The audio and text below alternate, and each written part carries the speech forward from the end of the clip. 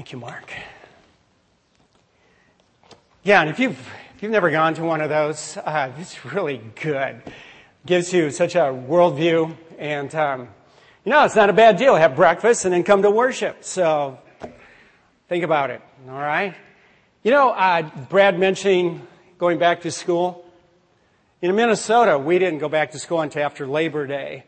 That's the way to do it. You see, finish before Memorial Day and begin after Labor Day. So I don't know if they still do that, but the good old days, okay. How are you? Okay, all right. How you doing with your memorization? Yeah, what?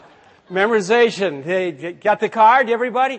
We all did it together for service, and the guys came up to me afterwards and said, Steve, you use some different.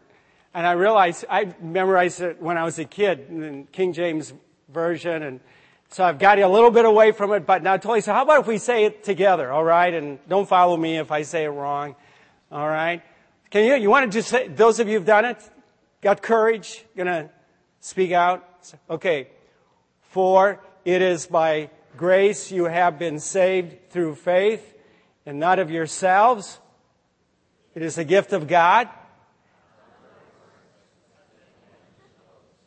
For we created in for good works, which God. Very good. All right. Just checking. It's going to be hard for me to preach today with you guys over there. No else on that side. Could you want to move over here maybe? Okay, thanks. I'm proud of you for sitting on the south side like that. Good job. Hey, you didn't know I knew where you all sat, did you? You never sit over there, Wayne. What? Okay. All right. It happens to me every single time I dig into a book of Scripture for a series that I'm preaching through. I start studying it, and I'm not into more than one or two sermons or first chapter, and all over again, it's like I'm in total awe, absolute awe for how the Spirit of God guided the writers. It just blows me away, and it's happened again this time in this series in Ephesians, and it's part of what I'm hoping that we can all see today, how it just flows and how the Spirit of God put the whole thing together. We've been talking about masterpiece, and I've given you some different examples of masterpieces. We've looked at the universe as a masterpiece. We've looked at paintings as masterpieces. We've looked at buildings as masterpieces. The thing you got to know, everybody, is the Bible itself is a masterpiece. It's probably, I would say in some ways it's a masterpiece that God's put together that's as great as the universe itself. It's just absolutely incredible. And I get into a book like the book of Ephesians, and in some ways for me it's like stepping back and looking at a painting that's just something that is incredibly beautiful and intricate in its detail, and you look at how it's all put together, and you stand back and you're fascinated by it, and I find myself exactly the same thing, because what the Bible is, it's a written masterpiece. And in chapter 1 we saw this, and chapter 2 we saw it, how Paul wrote what he wrote, and just every part of it. You look at each word and each phrase and each sentence, and how they all together. It's like the Spirit of God guiding the writer to say exactly what God wanted to be said, that we would understand it, and even what comes first and what comes next, the whole sequence of thought, the truth building on truth, each one it's just like it's exactly the way God wanted it to be said, so that you and I would be able to understand what a masterpiece we are.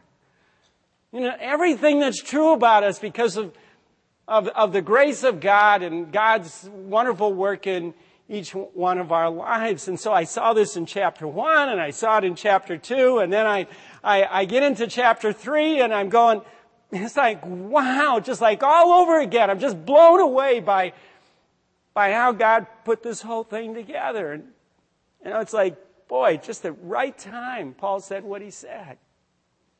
So I'd like us to see this today again.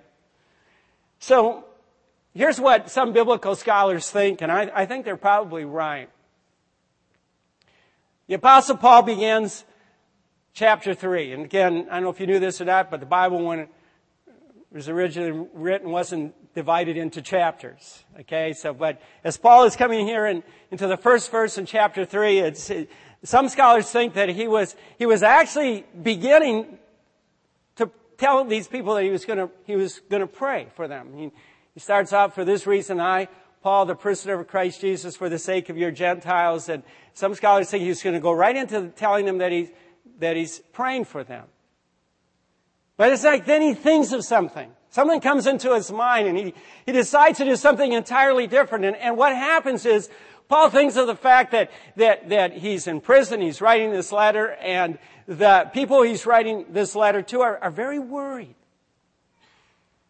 They're very concerned for him. They're actually discouraged. And in some ways they're taking responsibility for Paul being in prison. And so Paul thinks about this and he decides, before I start telling these people I'm praying for them, I want to tell them not to worry. I want to tell them not to be afraid. I want to tell them not to be discouraged. And so then he starts writing about himself and about being in prison and how he sees the whole thing, what's happening. Why scholars think this is that he begins that first verse for this reason. And then if you jump forward to verse 14, he starts verse 14 exactly the same way. He said, for this reason I kneel before the Father. For this reason I pray. And so they think that he was going to start out by telling them that he's praying for them. And then he thinks of their concern for him. And he stops and he decides to just write about himself. And the point he wants them to know is that he has no regrets whatsoever that he's in prison. None. In fact, very opposite. He's thankful to God for the privilege. He's thankful to God for the privilege because of everything it means in his own life and all because of the grace of God. God giving him the privilege to be the very first one to bring the gospel to the Gentiles who, if you remember from last Sunday, were men and women who had been on the outside looking in. Everything that you and I have seen to this point in Ephesians, all that's true in chapter 1 and chapter 2, all the promises that we have in Jesus Christ, they had none of them. None of them. They were outsiders looking in until they heard the message of God's grace, and it was Paul who brought it to them, and he's now in prison for doing this, and he wants them to know that he is so thankful for the privilege. What I'd like us to see today is what I believe Paul would say to all of us if he could be here with us. And it's how I ended last Sunday's sermon. And this is the thing that I'm hoping we'll all take with us as we walk out of this place today. And it's this. Insiders are not meant to stay on the inside, keeping all of God's blessings for themselves. That's you and me. We're not meant to stay on the inside. We're to go to the outside, to reach out to people who are on the outside, to bring them inside so that they can experience everything that comes with the grace of God. I want us to walk out of here today with that in our minds. And the other thing is I want us to be able to walk out of here today so convinced of this that you and I are convinced that it's worth whatever it costs us to be able to go out and reach outsiders and bring them the wonderful message of God's grace. Okay? So, let's see what Paul wrote. And what we're going to discover is how personal a passage this is, how much Paul writes about himself, and we're going to find out, Paul's commitment to reach outsiders, how far he went with that commitment, and why he was willing to go as far as he went with it. So, first of all, Paul's circumstances again. Verse 1, he said this, for this reason, I, Paul, the prisoner. The prisoner. As Paul's writing this letter, he's in a Roman prison. He's waiting to find out if he's going to live or die. A decision that's going to be made by the Roman emperor himself. And so Paul is not in a good situation, not in a good one at all. Especially if you understand who this emperor is that he's going to stand in front of and who's going to make the decision whether he's going to live or die. Anybody want to take a guess who that emperor might be? Anybody remember who's considered one of the worst emperors over Roman Empire? Nero! Nero was the kind of guy who would kill his mother. In fact, he did. I mean, if you're going to kill your mother, you don't get much worse than that, right? I mean, that's pretty low. He was the guy who, when Rome burned, big parts of Rome burned to the ground in AD 64, he was the guy that used Christians as the scapegoat. He said they started the fires, and so he had them imprisoned, he had them put to death. In fact, one of the things he did was he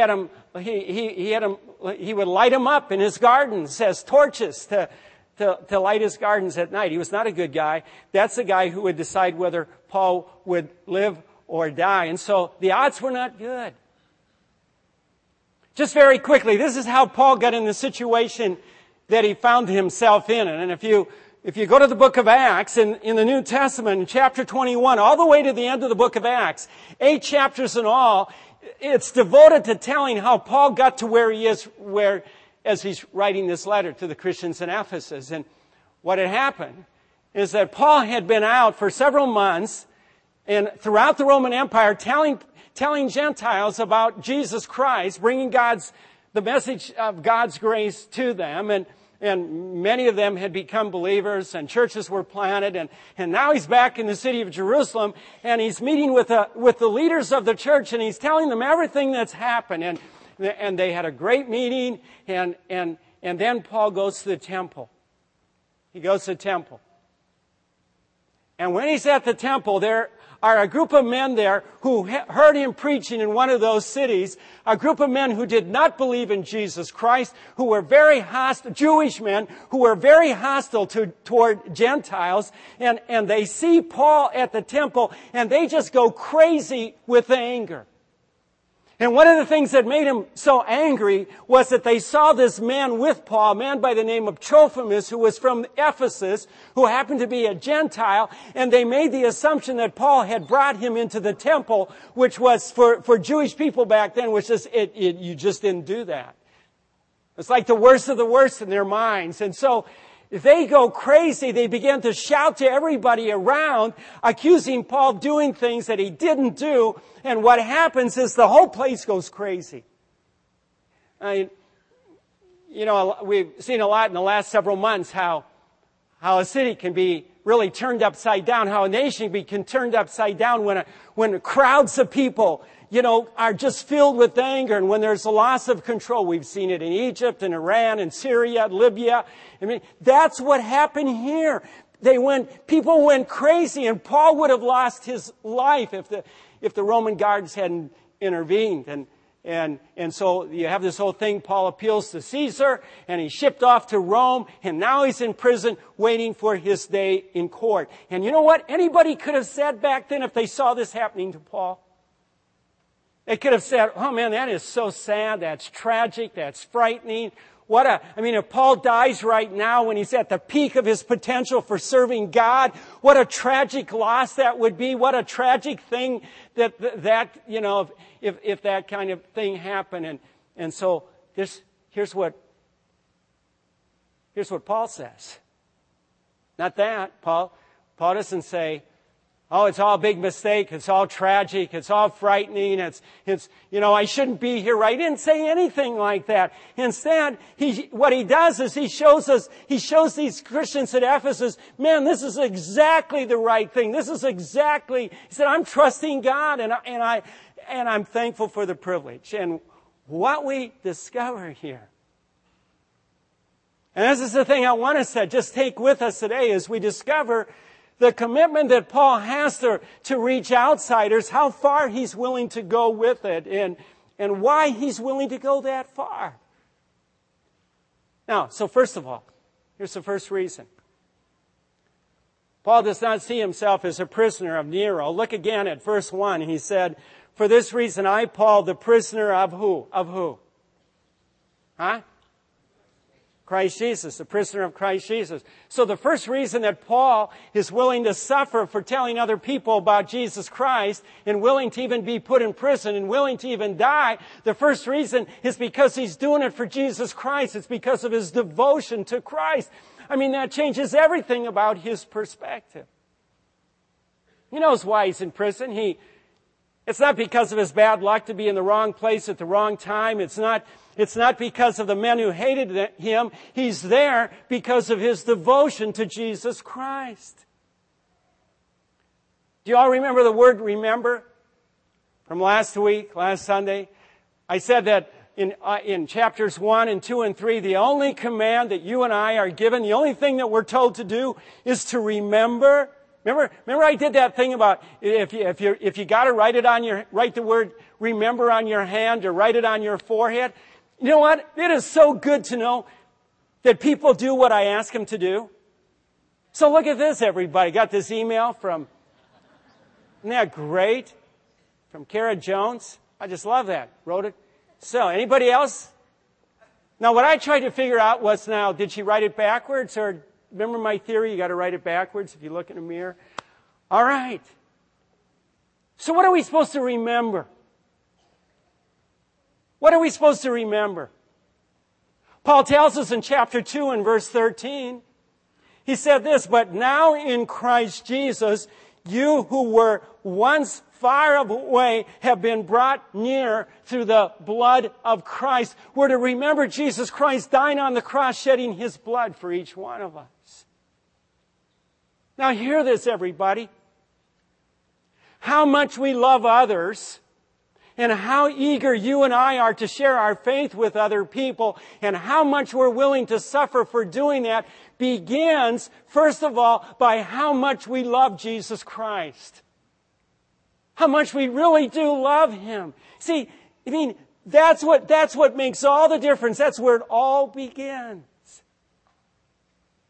Second, Paul knows he's in prison because of his desire for everybody to experience God's grace. He knows he's there for the men and women he's writing this letter to, for a whole lot of other people. And so look at this statement in verse 1. He said, for this reason, I, Paul, the prisoner of Christ Jesus, for the sake of you Gentiles. I don't know if you ever heard the story of Paul, but if you go to the chapter 9 in the book of Acts, Paul had this encounter with Jesus Christ, and within 3 days after Paul became a believer in Jesus Christ, within 3 days he's given his assignment, his mission that carried him for the rest of his life. Jesus Christ told him that he was to be his apostle to the Gentiles. He was to go to the Gentiles with the gospel of Jesus Christ, which, you know what? Everybody would have understood Paul bringing the gospel to Jewish people, to his own people, to the people of Israel, but nobody understood this thing of bringing the gospel to the Gentiles. You know? And so that's why Paul described it the way he did. And see if you notice the word that's repeated when we read these verses. And if somebody can pick up on the word. See, if you pick up on which word is repeated, feel free to just to say, shout it out. Okay, say, I got it. Okay, so you all with me? Here we go. Okay, verse 2, he said, surely you have heard about the administration of God's grace that was given to me for you. That is the mystery made known to me by revelation, as I have already written briefly. In reading this, then, you will be able to understand my insight into the mystery of... God, that's it. He said, which was not made known to men in other generations, as it has now been revealed by the Spirit to God's holy apostles and prophets. And then he tells us what this mystery is. And I love it. He said this mystery is that through the gospel, the Gentiles are heirs together with Israel, members together of one body, and shares together in the promise of Jesus Christ. You know what that does? It points back to what we talked about last Sunday. Outsiders becoming insiders. Gentiles who once had nothing to do with God, brought into a relationship with God. And so that's why Paul describes it as a mystery. He described it this way because this is something that nobody could have imagined would ever happen. Jews and Gentiles together, a part of the family of God as brothers and sisters, people who hated each other, brought into a relationship where they're united together in the body of Christ, in the church of Jesus Christ, and then and shares together in all the promises that you and I can have in Jesus Christ. That's an incredible thing. That's what Paul's assignment was all about. That's what it was all about. It was to go to outsiders, to bring them inside so that they could experience everything that comes with the grace of God. And it's why Paul tells the Ephesians, men, everybody, he said, you don't have to worry about me. You don't have to be discouraged. And so look at this statement at the very end of verse 13. He said, I ask you, therefore, he said, not to be discouraged because of my sufferings for you. And then he said, because it's all for your glory. It's all for your glory. It's for you to ultimately to be in the presence of God. Again. Here's where remembering God's grace in our lives is so important. For you and me to love and care for people far from God to the point of investing ourselves in their lives. You know what it takes? It takes us remembering how far we were from God and what it took to bring us to God. After preaching last Sunday, I stepped down and had a conversation with Chris Ely, who was sitting over there, and you know, when you preach, you always have the concern, is everybody, did I communicate this well enough so that people got what I was saying? And I came down and Chris said to me, he said, you know, Steve, this whole thing of outsiders and insiders, he said, you know, sometimes I think we as Christians do that to people who are not believers. We look at them and we're critical of them and we look down at them and we judge them and we pick them apart. We find all the faults that we see in them and we don't ever spend any time with them. And I said, Chris, you got it, man. You got it. You nailed it. You made my day. It happens all the time, everybody. You know, it's like when we first become Christians, all of our friends are not believers because we're not a believer. And then over a period of time, because we want to spend time, which we gotta spend time with other believers to grow stronger in our relationship with Christ, but we stop spending time with people who don't share our faith in Christ. And in fact, Joe Aldrich many years ago did a study and he wrote a book about it where he said it takes about 2 years where you suddenly wake up one morning and you don't have any close friends who don't share your faith in Jesus Christ. You never socialize with them. You never do anything with them. You just do stuff with Christians. And this is what we got to remember, is that we got to get outside of that inside box that we're in, as good as it is, and we got to get outside and spend time with outsiders. Third, Paul knows he's in prison because of the grace of God. I love this, what he writes about himself. Verse 7 and verse 8, he said, I became a servant of this gospel by the gift of God's grace given me through the working of His power. And then he writes this. He said, although I am less than the least of all God's people, this grace was given me to preach to the Gentiles the unsearchable riches of Christ. You know what, everybody, we can know with absolute certainty that Paul's not sitting in prison feeling sorry for himself. It's the very opposite. And the reason it is he's so thankful is he's got this perspective on himself. He describes himself as the least of the least. In fact, you know what you do? If you translate this literally from the Greek, he's saying this. He's saying, although I am leaster of all God's people. So if you want to remember who you are, just say, I'm leaster. Okay? I am least. I am the least of the least. Now, Paul said this about himself because you know what he did before he became a Christian? He killed Christians. In fact, if you go to Acts chapter 8, you have the martyrdom of Stephen, the first martyr. And you get to the end of that chapter and you find out Paul was the one who made the whole thing happen. He said, I'm the least of the least. But you know what? That's the way all of us got to see ourselves, right? Have this perspective. I'm the leaster, I'm the leaster, I'm the leaster. Have this perspective, and there's no way that you'd feel sorry for yourself when you suffer for your faith in Jesus Christ, and there's no way that you'd hesitate to share your faith because you might suffer for doing it. Because you just say, you know what? I'm the leaster. I'm the leaster. Again, something to remember. Fourth, Paul knows he's in prison. The reason he's in prison is going to result in God's glory. This is another reason he's willing to suffer. Look at this, verse 10 and verse 11. He writes, boy, I get so wound up about this stuff. Hold on a sec. All right.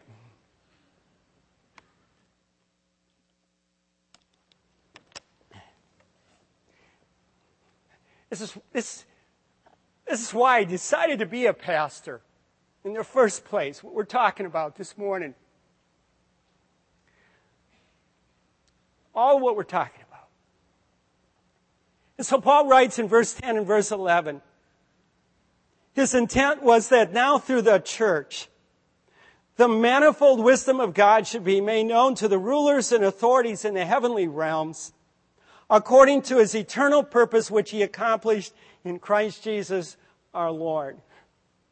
Man, we could spend a Sunday on these two verses because what they're pointing out is this invisible supernatural realm that we can't see with our eyes, and that's this all of these angels of God. Paul's saying that God's work of grace is multifaceted wisdom of God that makes enemies brothers and sisters in Christ. This multifaceted wisdom of God that takes people and works in their hearts to bring them from spiritual death to spiritual life. This wisdom of God, he's saying the angels of God are watching this. They're watching this change in human lives, and they're just amazed by it, and they praise God for it, and they're going to praise God for it for all of eternity. I mean, have you ever thought about this, everybody? You and I have an audience. God's angels are watching us, and they're amazed by what God's doing in us and what God's doing through us. And so for Paul, it's worth it. Paul would say, I'd sit in 1,000 prisons for 1,000 lifetimes to make this happen. Wow. Talk about motivation to share our faith with other people. In fact, I'd even say that if this doesn't motivate you, your motivator's broken. You know? I mean, what greater purpose to live for than to be able to have an impact upon this universe and bring praise to God forever because people's lives have been transformed because you and I one day had a conversation with somebody. And they understood the grace of God, and they trusted in Jesus Christ as their Savior, and the Spirit of God began to work in their hearts and transform them. I mean, think about that, and be able to look at that person for all of eternity and realize, you know what? That may never happen if I went and had a conversation with them. Last but not least, Paul knows he's in prison in the power of God. Oh yeah, it's true. Paul's in chains and he's in prison, but get this, everybody. Paul was not limited by prison bars or by prison chains. They didn't limit him at all. And he tells us why. In verse 12, he said this. He said, in Him, in Christ, and through faith in Christ, we may approach God with freedom and confidence. He's saying we can go to God in prayer. Here's where the confidence comes for you and I to share our faith. It's not in ourselves. Paul's saying it's not in me. It's in God. It's in the power of God. It's knowing that you and I have access to God to God's wisdom and God's power through prayer. And so if you're sitting out here this morning and you're saying to yourself, Oh my goodness, Steve, I could never do that. I could never have a conversation with somebody where I actually talk to them about my faith in Jesus Christ. I'm so inadequate for doing that. I don't know everything I should say, and I'm not going to say it just right. And man, I just couldn't do that. You know what I'm going to tell you? None of us can do it. None of us can do it. The only way we can do it is by the power of God. You know what I'm saying? It's the power of God. And so Steve Maltemeyer and each one of us, as we look at someone we want to share our faith with and we feel inadequate in ourselves, we can just throw this prayer up to God and say, God, give me the strength. God, work through me. God, give me the wisdom that I need to have this conversation. And I'll guarantee you something. God will answer your prayer. God will answer your prayer. I mean, aren't those amazing verses? I mean, it's just cooler than cool. I mean, I was sitting out here before I got up here this morning, and I was just tearing up, just thinking about the privilege of being able to share this with you today. This is just so cool. And so I've got a challenge for all of us this morning. But before I give you the challenge, I think, you know what? There's nothing better than seeing a challenge lived out. And so remember last Sunday I had Chris Steer up here with me. And so today I've asked Lyle Japp to join me. And so I'm going to have a conversation with Lyle, and you can all listen in. And then I'm going to give you the challenge when Lyle and I finish talking. Lyle and I have been good friends for a long time. Lyle has probably gone to Brookside longer than 95% of you here. Because he started attending Brookside back in, we talked about it, 1982, 1983. Back when we were in that little shopping. Right. Yeah, center. Uh-huh. And Lyle also might set the record. I'm not sure. Is there anybody here today older than 85? Anybody? Look at that, Lyle. Awesome, man. Yeah. Now, he's also got a good voice. Sitting next to you first service, man. Now, get this, everybody. Lyle's serving God. He's serving God in many different ways. And one of the ways that he's serving God is this week at the Leadership Summit. He's one of our volunteers.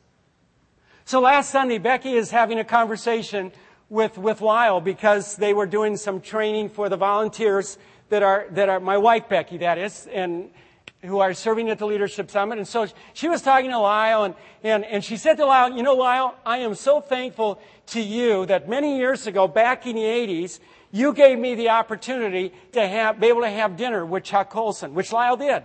Chuck Colson spoke at one of our city's prayer breakfasts. I happened to pray for that, lead the prayer for that service.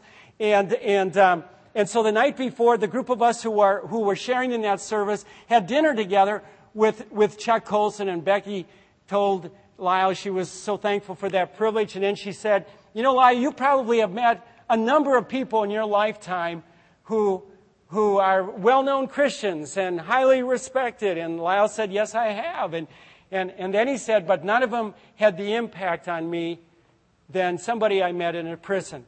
None of them had that impact, that level of impact. So hang on to that. And then Lyle also told Becky that he was in Chicago and at a meeting of a group of men like Chuck Colson, and one of those men asked him a question. He asked him, Lyle, what are you doing with intentionality to serve Jesus Christ and share your faith in Jesus Christ with other people? And Lyle, you said, and I'm going to let Lyle talk here, so don't worry. Okay, he's got a lot to say. So Lyle said, well, I'm an insurance guy. You worked for New York Life, didn't you? Right. Right. Still do, actually. Yes. And Lyle said, I'm very busy, right? You're very busy with your job and your work, and I don't want to misrepresent you here. And you said that you do talk, you know, you serve Christ at work, and It's part of your work, right? And then he said, but what are you doing with intentionality to serve Jesus Christ and to share Jesus Christ with other people? Is that right? Right. So what did you do with that? And now I'll step back. Well, sometime about the previous week, I'd seen a picture in the paper of a man with a big smile. The fellow's name was Rick Sanchez, and he had volunteered to become a chaplain for Douglas County. Now, this is back in 1975. Yes. Oh, shut up. Okay. All right. Anyway, some reason or other, I cut that out of the paper and I put it in a file. Don't know why, but I did. Anyway, when he mentioned about doing something intentionally at a given time, I thought about this picture that I had cut out, and I thought, well, that may be something to look into. So when I got back to Omaha, which was on a Saturday, I called this man, and he invited me to go to jail with him the next day. Now, one of the motivations, too, for my calling, there was an elder in the church that I was going to. I love this. Who had, and again in 1975, we had a lot of inflation, interest rates were high, and a man had failed to send in withholding taxes on several occasions, and so... Our elders don't do that, by the way. Okay, go ahead. So he was sentenced to jail, but he served in jail on weekends. And I thought, well, this reason for going was really an opportunity to visit with this man. Well, I got there, and we were at a long table, and we were just doing a Bible study. There's about a dozen people at this table. And while I'm sitting there just observing, why someone tapped me on the shoulder and kind of motioned me away from the table. Now, here was a black man. He had a scar that started up here, went down underneath his chin. He had about every other tooth missing. He spoke with kind of a slur. I would have estimated he was probably in his 50s, somewhat ravaged by alcohol. And when Lyle said black man, this is back in the 70s. Right. He's speaking from somebody who hardly ever had a conversation with somebody from another, right. race. This was pretty true of both. I realized that in the late 60s when Martin Luther King was shot, and we had riots all over the countries and burnings. We had them here in Omaha. So there was attention was still not gone. That's right. Not like it is today. Okay. Anyway, this man said to me, would you help me? And my first time in jail, and so I said, I will if I can. What is it you want me to do? And he described a situation. He had a wife who was deaf and dumb. She was in a house in northeast Omaha, a big house, he said, where there's 4 or 5 families living, and he says they're all no good. Would you go there and get my wife and take her over to my sister's house? Wow, I couldn't imagine doing that. I said, do you think I'd need the police? He says, well, I don't think so. Then it dawned on him, I said, wait a minute. Does your sister have a telephone? He said, yes. And I said, how would it be if you called your sister? I kind of give an idea of what time it might be. I'll go to her house, pick her up, take her over here. She can get your wife, and I'll take the 2 of them back to your sister's house. You think that would work? He says, yeah, I think that would work. Well, he left in about 5 minutes. He was back. He had a big smile on his face. His wife had just walked into his sister's house. And I was, somewhat relieved.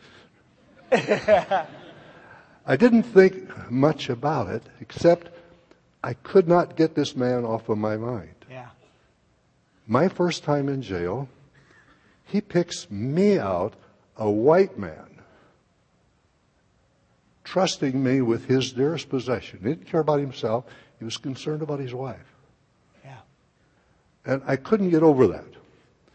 Well, this was on a Sunday afternoon, and on Tuesday night, Rick had a Bible study, and I said, I want to go back to the jail. I want to talk to this man. Well, I got back there, and this you won't believe, no one had ever seen such a man. Now, can you imagine how I've described him? How could you miss him? But no one there, the guards, guys in jail, he's there 24 hours a day. They had never seen such a man. Well, Scripture came to my mind, be not forgetful to entertain strangers, for some have entertained angels unaware. I swear that was an angel. It touched my life in such a way. Before that time, I was kind of in awe of somebody who was up here, kind of looked down on someone else that was lesser. But that was a great leveling effect. Yeah. Well, a short time later, I started taking over that service. And when you come to the jail, there was kind of a long room that double bunk beds that inmates were at, and they announced church, and there was kind of something going on, just kind of bed to bed. And I said to the guard, "What's going on?" He says, "The word's out that you're okay." Now, I have been going to jails now weekly or more often for the past 36 years. 36 years, everybody. Okay? Yeah. I have never been called a phony. I've always had acceptance amongst the inmates. And I really count it as the greatest privilege that I have. I wouldn't want to miss it. Yeah. I'm in town even on days that are holidays, Christmas or what have you. I'll go down to the jail. Thanks, Lau. Thanks a lot. Thanks so much. Get that, everybody? All right. Yeah.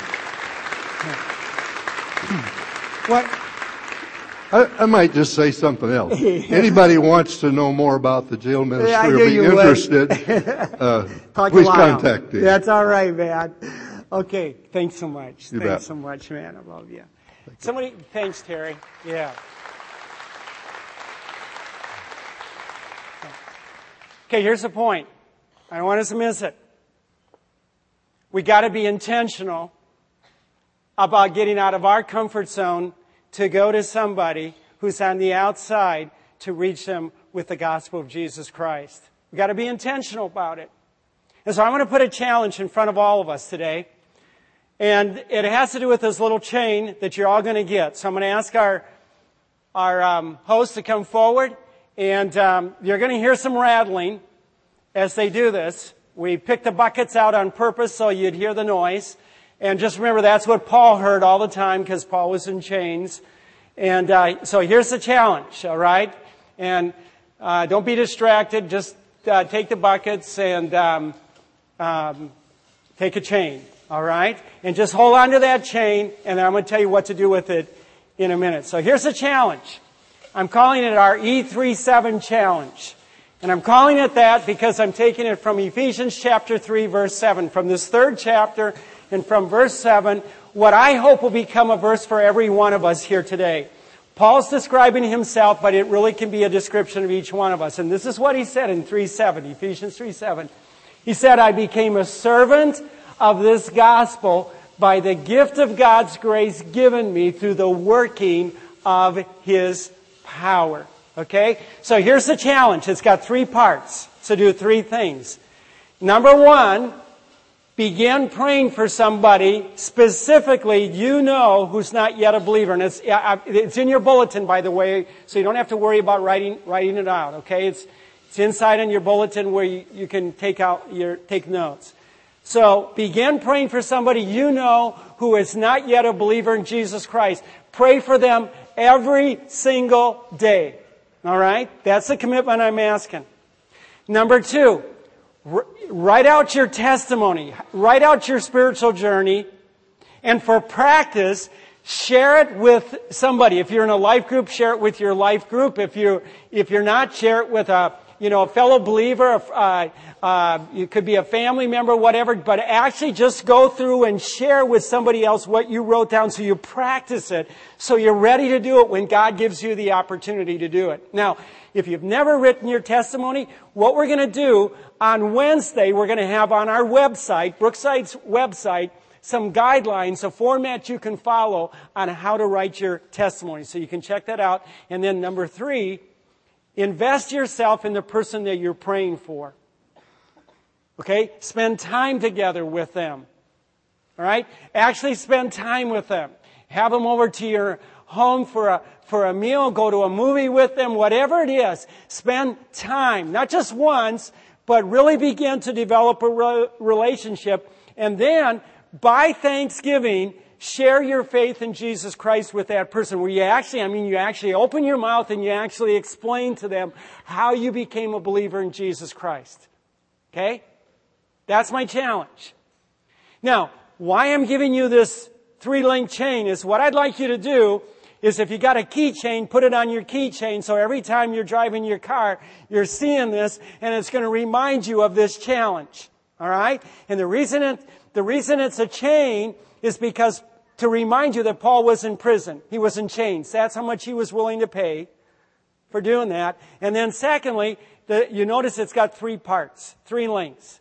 And that's to remind you of this challenge to do these 3 things. All right? Boy, I hope you do this. All right? I mean, this is big. Okay? So let's stand and let's pray. Okay? And if by any reason you didn't get one of these chains, you can get one at the door as you go out. Our hosts will have them. Okay? Let's pray. Father, I'm asking you this morning that your Holy Spirit would just penetrate us with the desire and the will and strengthen us, Father, with your power that will do what I'm talking about this morning, that, Father, will take up this challenge all the way, that will do it totally. Father, I ask that your Holy Spirit will not let us forget this. I ask that you'll use this chain and whatever else you can put in front of us to keep reminding ourselves that this is such a big part of what it's all about to be a follower of Jesus Christ. It's not to stay on the inside, but God, it's to get on the outside to bring this wonderful message of your grace to outsiders so they can experience everything that's possible in your grace. Father, I pray this in Christ's name and for your glory. Amen. All right, everybody, just have a great week and we'll see you. All right?